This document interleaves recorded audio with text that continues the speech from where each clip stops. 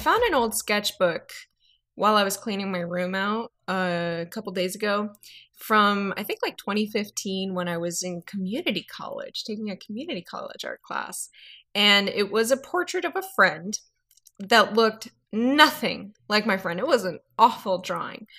But I really liked that drawing because I could see exactly how my untrained eye used to look at things. And I didn't know at the time that I was really good at this until someone pointed it out to me. But I was very sensitive to like light changes, which is really important when you're learning how to draw, especially that's why like every art school has you draw with charcoal because understanding like value changes is super important. And I was like instinctively tapping into that. Proportionally, the drawing is atrocious. It looks nothing like my friend.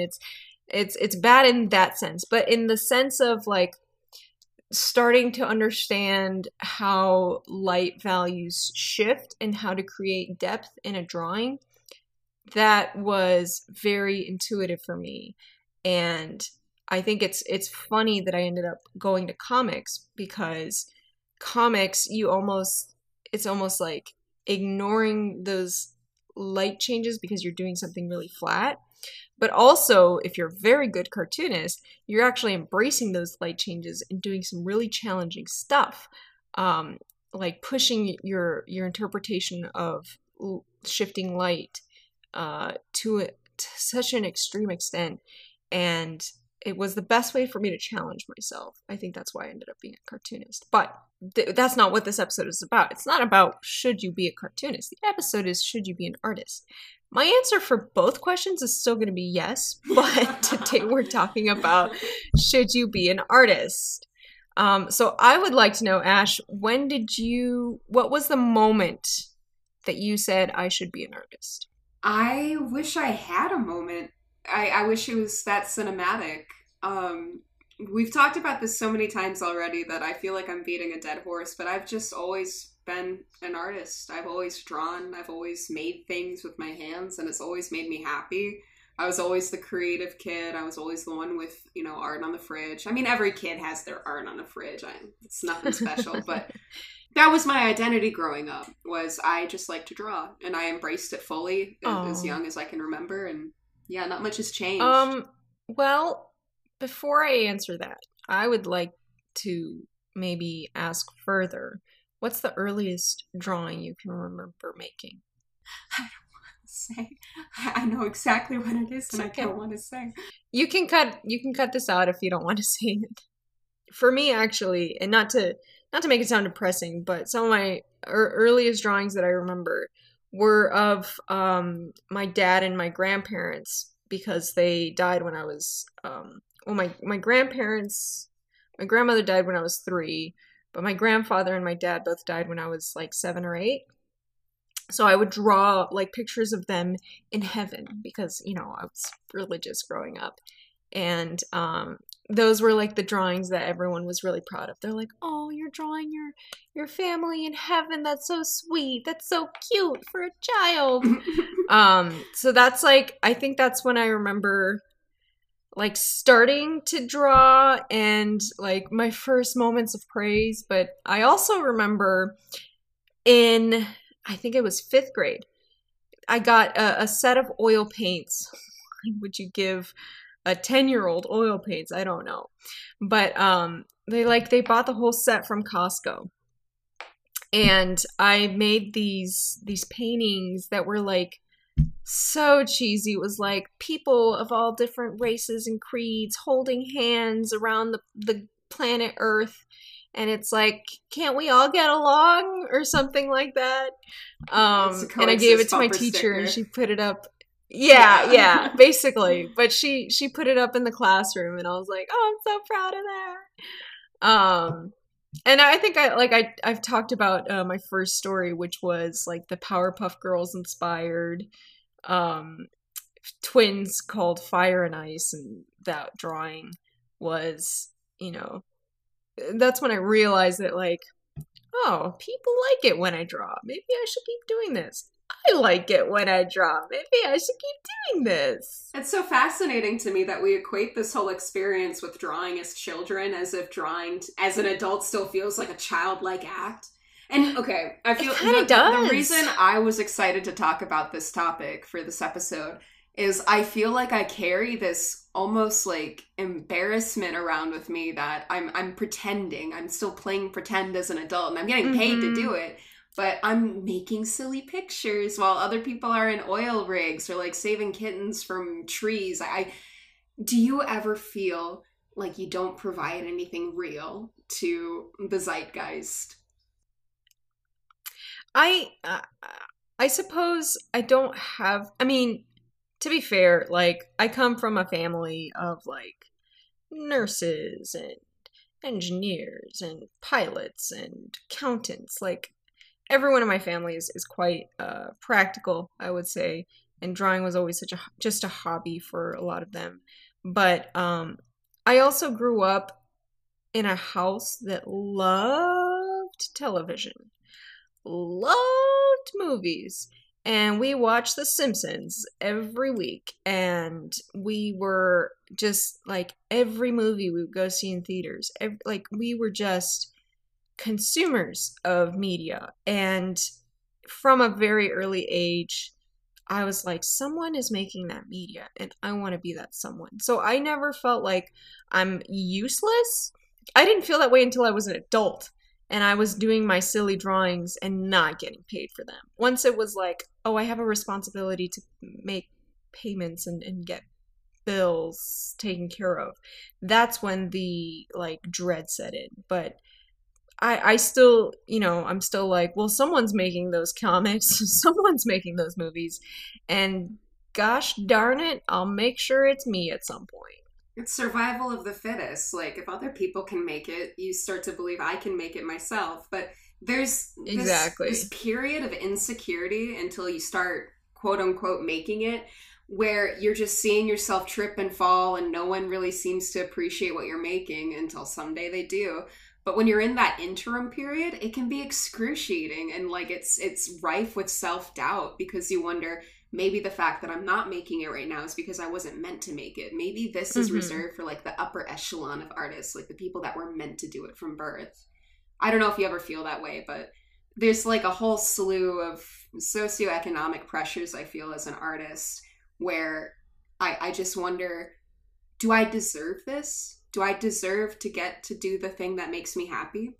Which is, it's a thought dilemma that we don't really need to put ourselves through. But again, those expectations are oftentimes external, and you feel them from other people or you feel them from the industry within, you're operating. I mean, have you ever worked on a project where it felt like your client just did not understand what it is you were doing for them, what you were providing?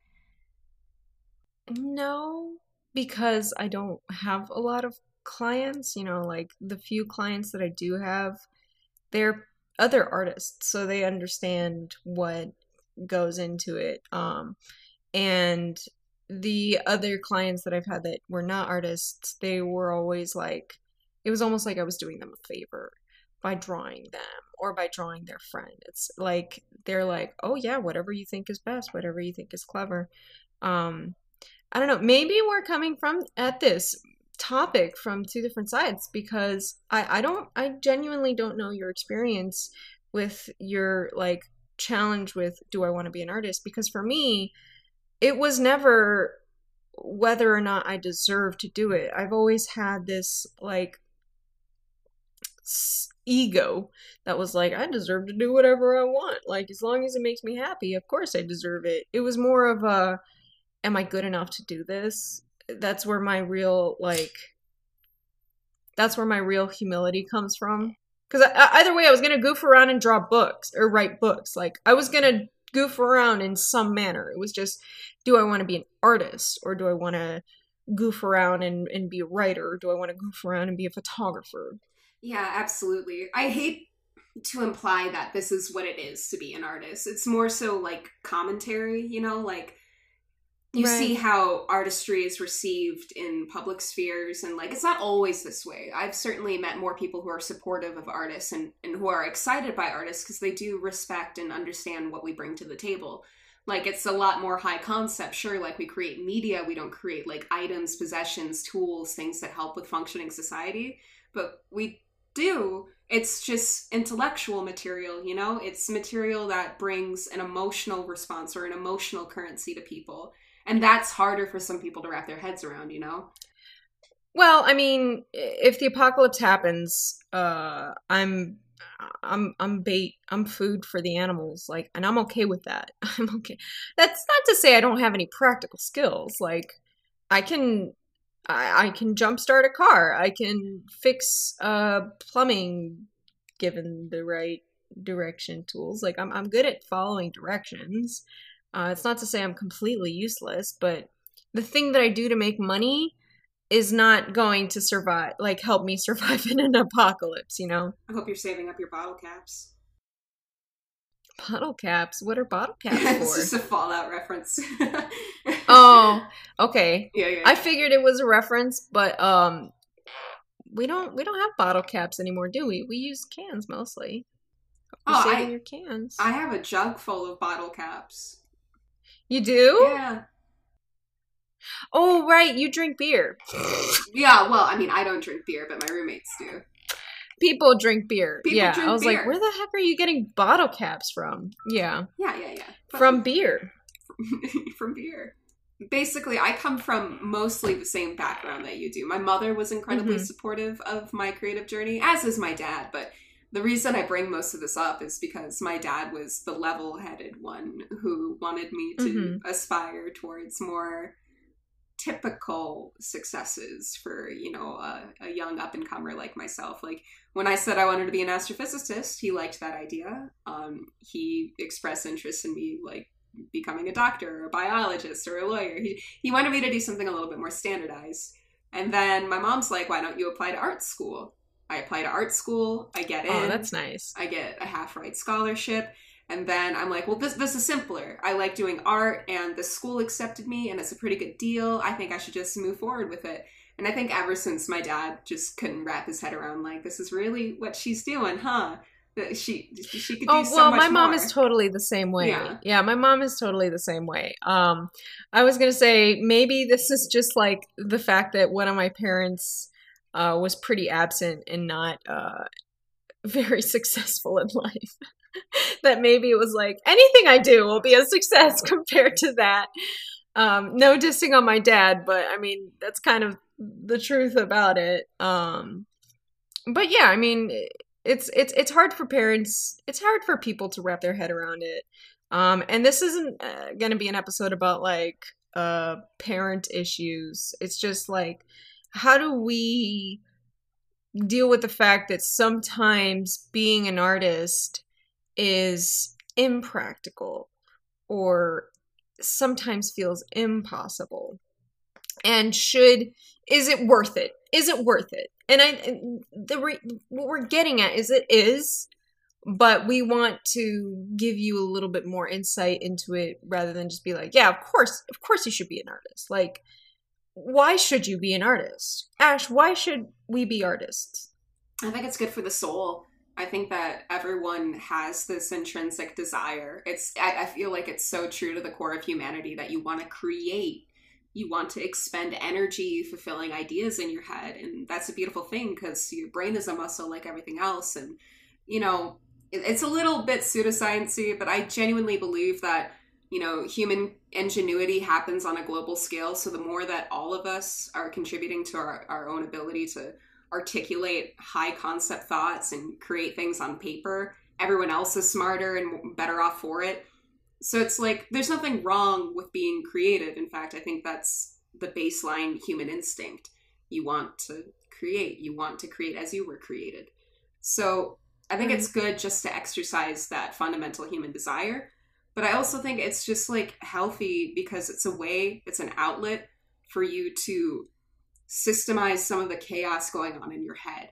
Because all of us are going through that day to day, and I don't think that's something enough of us talk about. Like, all of us have, like, a fugue that we're fighting every day, and it might be harder for some of us than others, but ultimately, like, we're trying to make sense of the paths we want to take in our life, or the decisions we have to make, or, you know, getting through the day-to-day slog of, like, showing up to something that you may not want to do, and coming home only to have like 2 hours to yourself, Mm-hmm. it's Mm-hmm. hard. Art's an outlet. Yeah.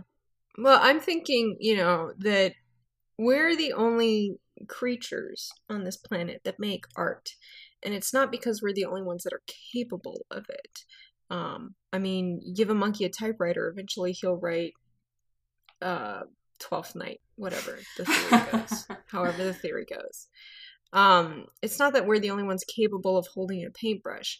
We're just the only ones capable of thoughts so complex that it forces us to conceptualize. And if I might elaborate a little bit on my experience, the reason I create is because I love to fantasize, I think this lifetime, as wonderful as it is short. I don't want it to be longer. Please don't. I don't want eternity to live. But I would love to experience many, many lifetimes all at once. And that's why I watch TV, that's why I watch movies, that's why I read books, and that's why I write this stuff, is because I get to experience different points of views, different lives, different ways of thinking, different perspectives. And it's just like daydreaming for me. And daydreaming is kind of magical, and it feels great, and it makes the days easier to get through. And I'm not trying to be cynical, because like life is wonderful. I love my life. I love the life we're in, despite everything being the way it is sometimes. But I grew up loving history, and I love to read stories that took place in the 19th century, the 17th century, the 14th century. I'd like to feel how other people felt. Maybe it's this like empathy part of the human brain that kind of encourages us to create, because we're trying to empathize, or we're trying to express the way we feel to others. It's the gap between the self and the other. Like, when you consider language, the reason we have language is to communicate immediate thoughts and like needs, desires. So it's like we created a noise so that we know like there's food here or there's water here. And now we have words to describe like such abstract feelings of malaise that you can only find them in, kitschy dictionaries on Amazon. But the thing is, like, that's what art is. It's another form of language. It's another way to communicate abstract thoughts. And, if you find something that you relate to in media, and then there's another thing that you don't relate to in media, it's because your languages aren't, they don't transfer, they don't translate well. So as an artist, what you're doing is finding your own language to express to other people, I'm here, I'm experiencing this, and I see you also here, also experiencing this. And you just hope to God that people understand and they empathize and they feel heard and seen as well. Mm-hmm. And it's a difficult process to manage, because that requires a lot of like worldly knowledge and knowing people and understanding human behavior and how the world works, and history. History's a huge part of the creative process as well, because I think we react well to stories that remind us of our own history, our own ties to humanity. I think being an artist is necessary, not necessarily necessary as a profession, but being an artist is necessary as a human being, because that's how we communicate to one another ideas that we could otherwise never communicate ever in a million years. And I think that's super powerful. And what gets me is when people, Ash and I decided long ago that we should be artists. That's not a question anymore. That's not up for debate. The question here is whether other people should be artists. And, it baffles me that people don't see the artistry in what they do every day. I mean, everything we do has some form of creation and art behind it. Like Ash was saying, like language itself is an art, and expressing yourself is an art. And you do that when you're talking to your coworker, or when you're, figuring out which route to take to work that day. Like, even shit like that, there's artistry in every decision because it's part of being human. I was thinking about, because, we talk a lot about drawing and comics because that's what Ash and I do, but there's several forms of art. And one of the forms of art that I really like to experience is video games, but not just me. I watch a lot of gamers, and I think that confuses a lot of people sometimes. They don't understand why I would watch someone else play a video game. And that's the thing I get made fun of the most by my family. Shout out to my family. Why would you watch but a I spend a lot game when you could play it yourself? Right, but like, there is such an artistry in video games. I mean, coding is wild, and there's such a variety of video games out there. And, I find it very interesting when people play video games that are designed to be frustrating, because I can't play those games. I cannot play them. But that is a form of artistry that's very prevalent right now. It's video games that are designed to frustrate you, for you to fail and fail and fail again. And I mean, one example is Dark Souls games, but I'm thinking more specifically like those games. I don't know if you've heard of the Game 2. It's like a dark web simulator. It's a really weird game.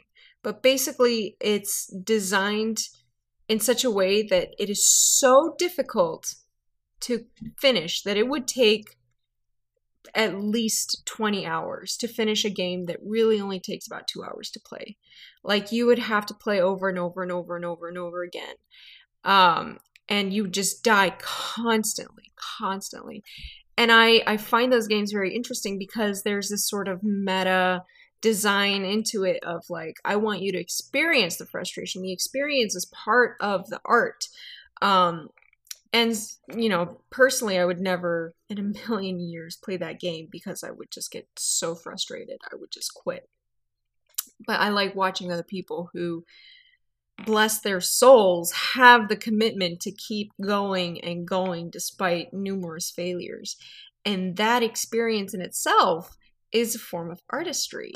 And it's, it's not to say like I would never do something that I keep failing at, because of course I've failed at several drawings before and I've gone back to them and I've gotten good at them. And that's part of the human experience, is just failing until you succeed, and all of that. Like, that is such an artistry to me. And, that was a tangent for sure. I'm not sorry, that was a tangent. But I just find that so fascinating because that is a form of artistry that we don't talk about a lot, is different forms of creation and different ways of experiencing creation. I'm so glad you gave us a segue to talk about Elden Ring for the rest of the episode. I figured you'd like that. I can continue to geek out about your tangent, but in high school I did a lecture about how video games are art. So basically it's one of those essays that you put into a lecture format where it's like, prove your point, like make an assertion and prove it. And my assertion was video games are art. And then I talked about Wind Waker for 40 minutes. And I completely agree, because here's the thing. I'm not here to like stan, because I have qualms with every creative industry and the people that run them, and not every video game production company or title is perfect. But the point of video games is to emulate an experience. It's to create and cultivate a space for you to inhabit that has like a linearity to it. Like, it feels like you're passing through time. It feels like you're experiencing, living something.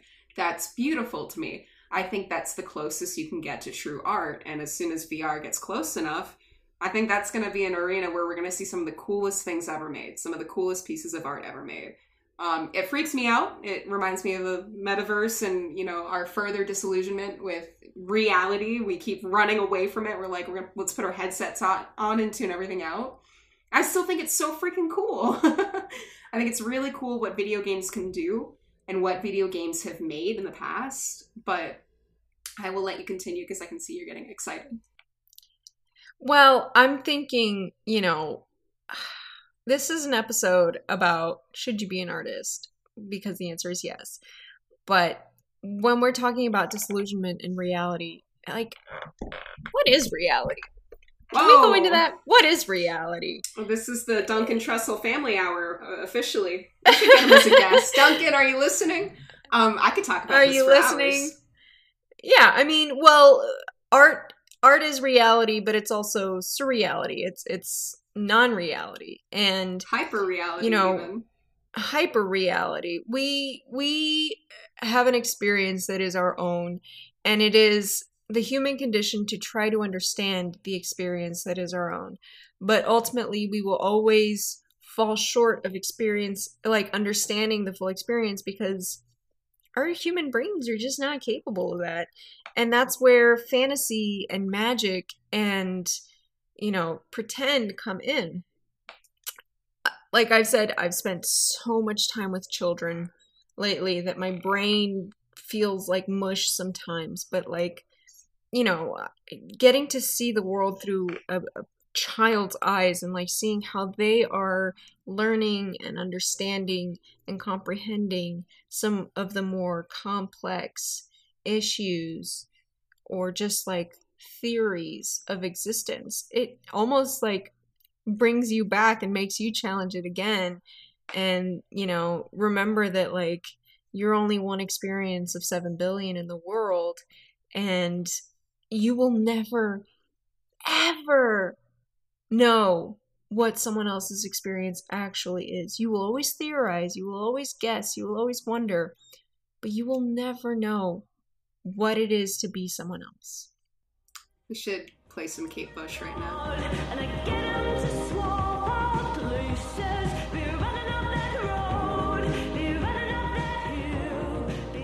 What is this episode now? What are we talking about? It's just wild. No, we'll tie it back together. Wild. We'll tie it back together. Yeah. I love that you brought up children because I think that children are the most creatively attuned individuals on the planet, and we just beat it out of them. We systemize them and we indoctrinate them, and we're like, all right, you're going to go through 12 years of public school. You are expected to go to college, get a degree, please get into STEM. Make as much capital as possible, marry, settle down, and die. And it's well, I want to go back to the first 10 years, let's say the first 10 years of this poor child's life, where everything is magical and new to them. They're still learning the rules of this reality that we're navigating, which is, may I remind everyone, very fucking bizarre. It's very bizarre. Right. And children are highly aware of how bizarre it is, and they have questions, and they want to fantasize all the time and explore this strange world that they've been brought into. How do they do that? It's through creative expression. When I was maybe 6 or 7 years old, I remember this memory so vividly. We had an assignment in class where we had to put together a poster board of an about me. Meet me. Who's Ash? For mine, I was super excited because that meant I got to draw. And I was really excited to, incorporate drawing into any class assignment that I got. That never changed. So I drew everything out. And, the final part was what's a question you'd like to ask your teacher? Any question. And I said, why am I alive? Wow, Ash. I love that. And she actually, she said, okay, I want you to see me after class. I thought I was in trouble. And she's like, you did a beautiful job. You're such a talented artist. I just wanted to ask you about that last question there. What does that mean? And I'm like, oh, I don't really know why I'm here. What is this? How do you articulate that when you're 6 years old? Yeah. You can't. So you draw. Well, you can't articulate it now. You draw and you ask questions and you make podcasts about it, and you tell other people to please be artists so that they explore these questions with you. Absolutely. And that's kind of what I was going to get to is when kids are playing and drawing and doing all those fun things that we tell them, adults don't do, they're not doing it in a way, most of the time, they're not doing it in a way to pretend that they're not here, which is why adults do it a lot of the time. But children do it in a way to just try to comprehend what's happening around them. I've played with my nieces before, and they'll be like, okay, so it's just you and me. I'm the mommy. This is my daughter, and my husband is dead. And I'm like, why? And it's just like a child trying to comprehend death, or like, they're role playing things that they experience throughout the day or they've seen other people go through, just to try to like comprehend what that feels like. And that's not crazy. And that's kind of what we keep doing, as we get older. And that's why we put ourselves into our art so much. Like, that's why I've been working on this story that I've been working on for 10 years, because it's a story about growing up.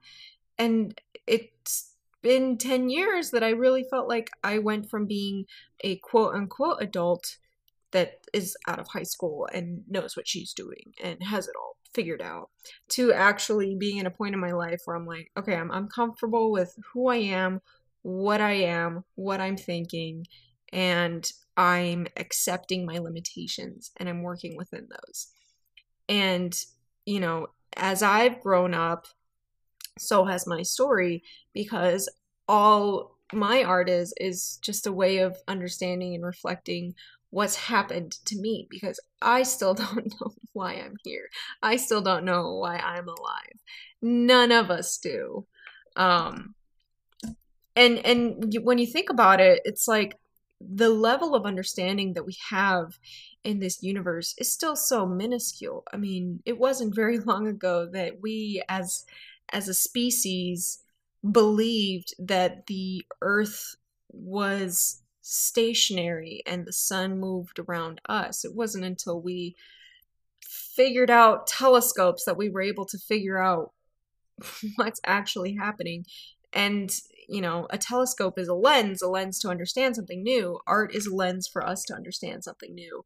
And, in 3,000 years, when we're dead, there will be another grand discovery that will completely change the understanding of the universe.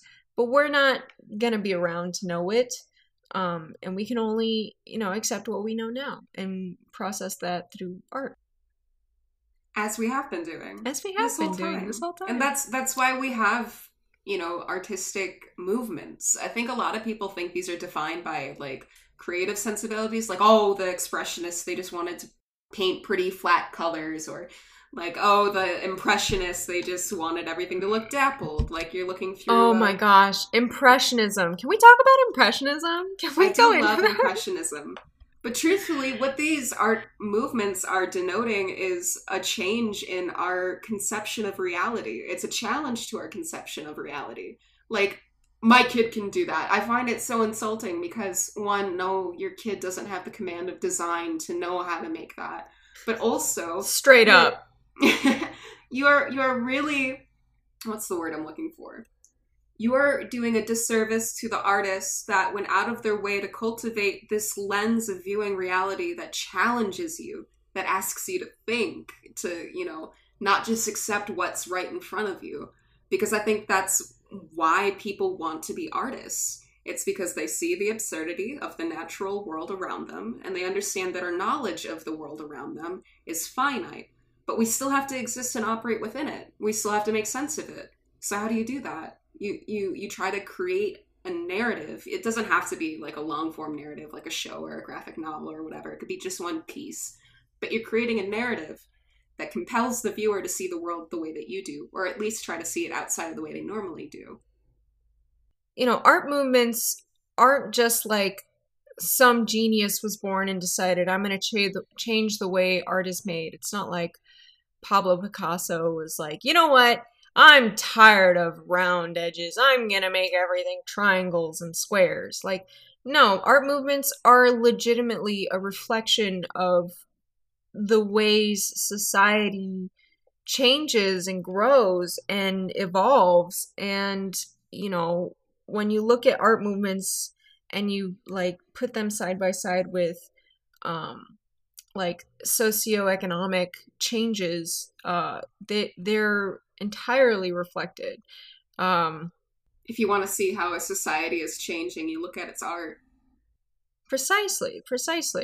And you look at some of the architectural movements. I love architecture because architecture is entirely a reflection of society, because it's literally how we're designing the world that we operate in.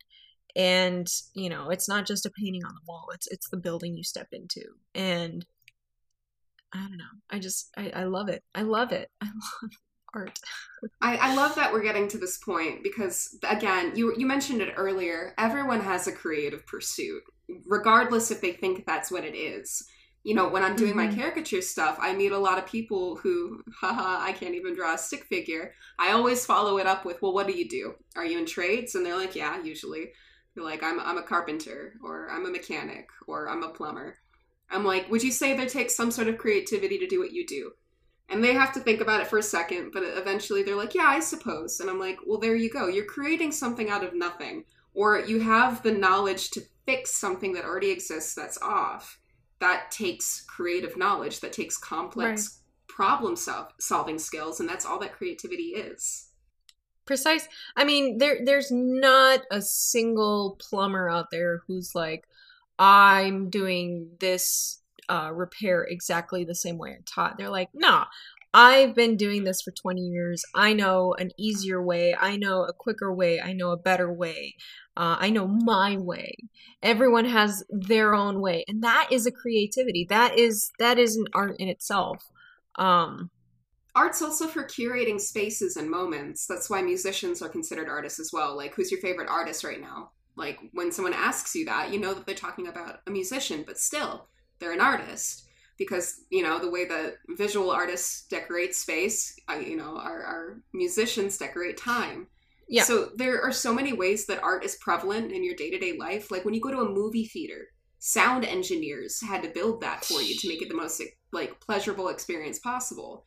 Or, you know, you go to a theater where the architect had to create the acoustics and, you know, the visibility so that no matter where you are, you see the stage and you can hear the stage.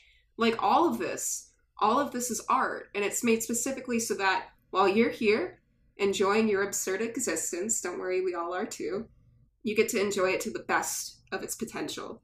And that's why we need artists. How do you dress? How do you do your hair? How do you, you know, what kind of car do you have? Do you keep your space clean? Is it cluttered? How do you wash your dishes? All of that is, you know, decisions that you make in a day to express yourself. And that's what art is. It's expression. And that's why everyone is an artist in their own right, because everyone has something to express. We express ourselves in our sleep, with our dreams. Like, it is just such a human thing to want to express. So,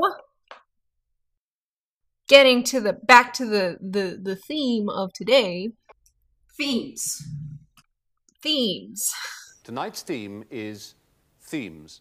What to do if you've decided you want to be an artist. I mean, now that Ash and I have made it very clear that you already are an artist, and that everything you do in your day-to-day life is an expression.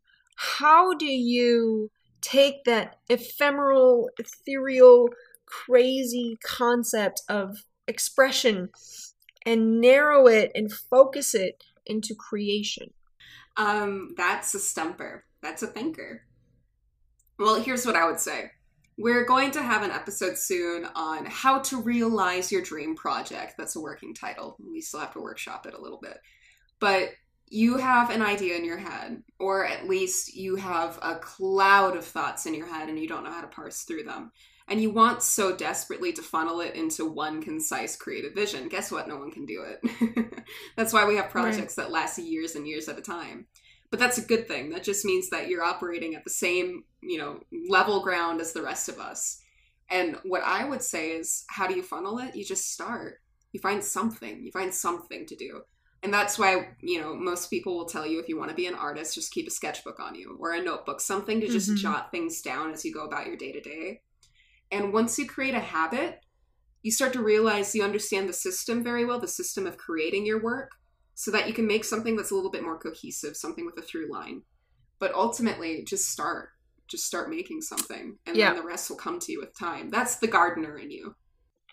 Yes. And you know, if you're like if you've got a sketchbook and you're drawing things and you're like, this doesn't look good, or I don't really know what I'm doing, one of my highest recommendations, and we will go deeper into this in the next episode that we are talking about now.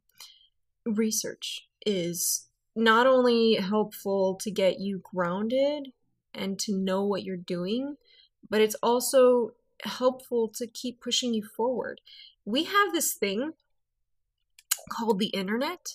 You guys should check it out. I love that. Because I know what you want to do, I guarantee you someone else is already doing it. And they're not doing it the same way you're doing it. That doesn't mean that what your idea is a bad idea, or like someone else has already done it. That's not what that means.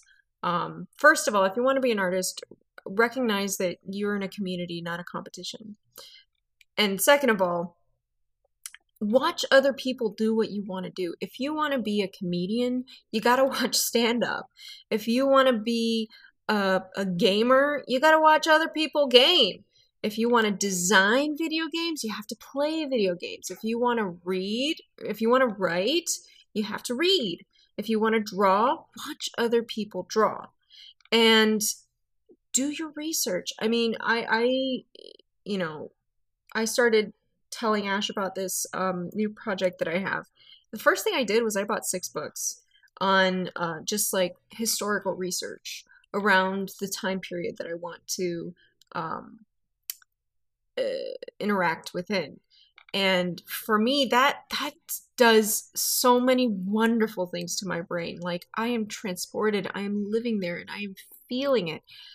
Find what makes you feel it, If you can feel it, you can make it. Stop thinking, start feeling. That's our motto for this project, or this podcast, Stop thinking, start feeling. I guess this is a question for you, but it's also for our listeners. But when you are in the creative mindset, in the creative space, and you're really into it, like you've managed to tune out the whole world, what does it feel like? It feels like I'm in a timeless space. I don't eat, I don't sleep, I don't age. There's nothing I need. All I need is to put a pencil to paper. And it's just the best feeling in the world. That's the high I'm constantly chasing. It's rapturous. It is. I completely agree. I think that, so here's a more fine-tuned answer, or at least question, the litmus test, if you will. How do you feel when you're drawing? How do you feel when you're writing? How do you feel when you're creating?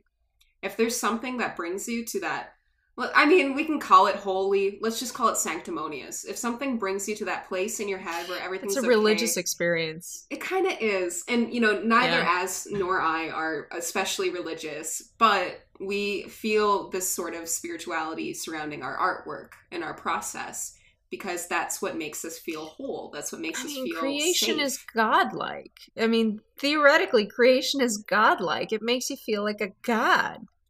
Again, is that too much? No, that's what I was trying to get at in the beginning. Absolutely. Like, and it's not supposed to be like a pious thing either. It's not like you are elevated above your fellow humans. It's, you are trying to tap into this universal well of, like, I don't want to say fertility, but like exuberance, vitality. Something that makes you feel alive. What makes you feel alive? Creation, literally giving life to something. And it doesn't have to be like you're Frankenstein and you're creating literally a monster on your table. What you're doing is you're breathing life and energy into something that was otherwise inanimate. You are making something animated. And I think that's beautiful. I think that's why you and I do this. Yeah. That's so if magic, you feel that, yeah. If you feel that, you're an artist. And that doesn't mean you have to go make a movie. Doesn't mean you have to go make a graphic novel. It just means that you're an artist, and that's great. We're happy for you. And if you're and like on the contrary, if you are doing something creative and you're not feeling that, there's a couple of reasons. Like, it's totally normal for you to not feel that. And one reason might be that you're just tired and hungry, and you're a human who needs care. And if you're not feeling it, take a break.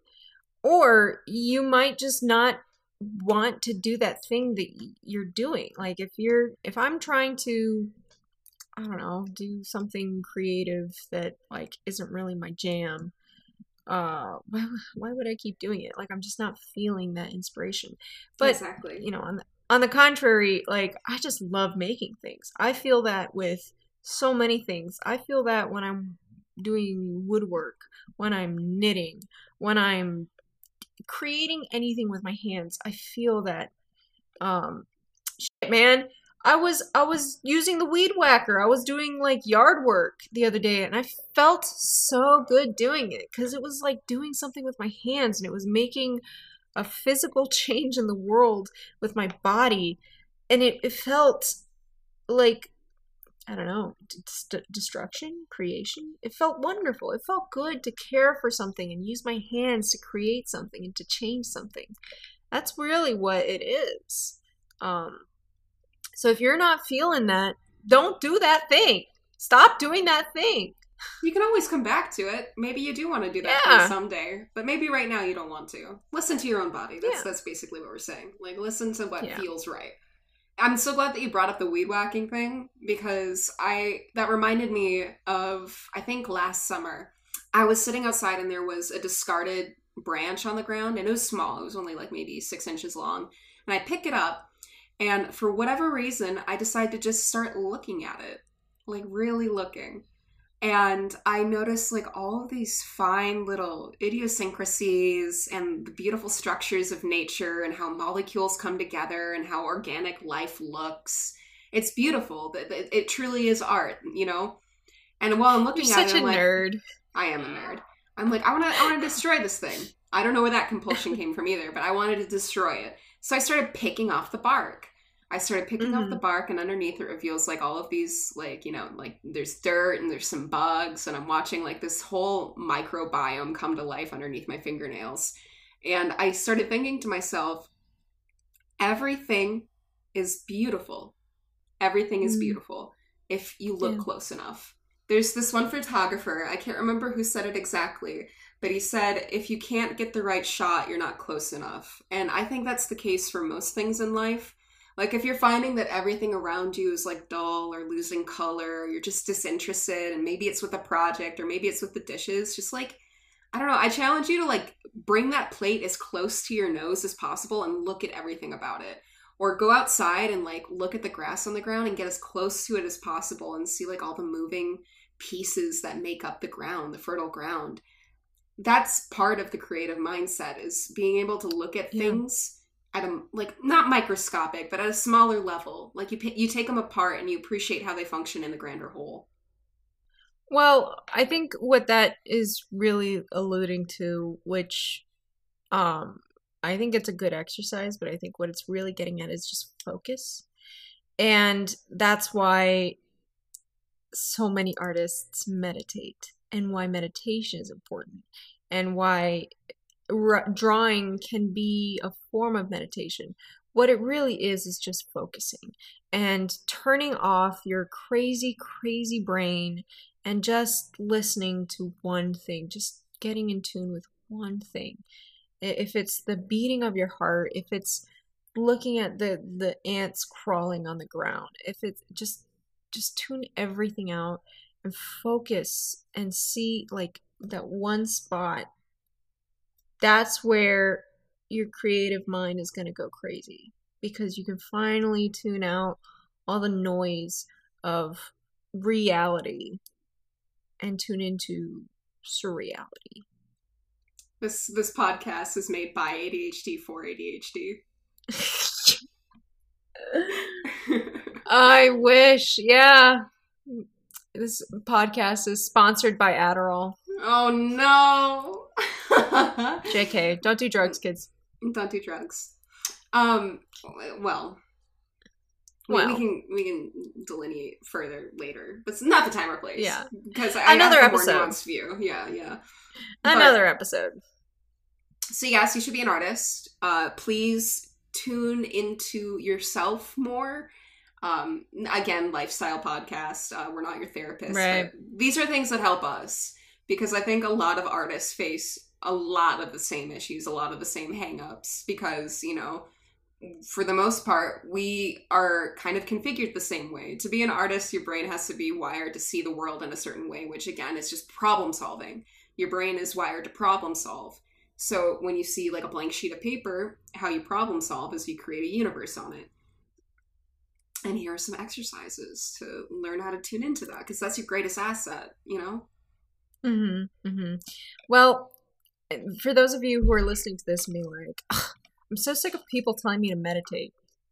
Screw meditation. I never want to meditate. Like, I'm not telling you that it's going to solve all the problems in the world. I'm not telling you that it's going to make you a Monet overnight. I'm just encouraging you to find your own way to focus on something. And mindfulness isn't just meditation. No. Yeah. No, not at all.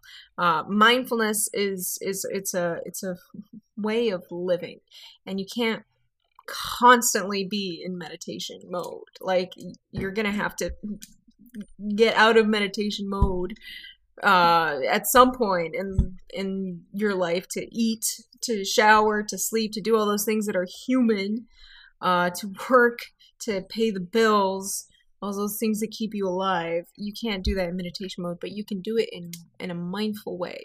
And that mindfulness, that mental quietude, that's where you can really tune into artistry.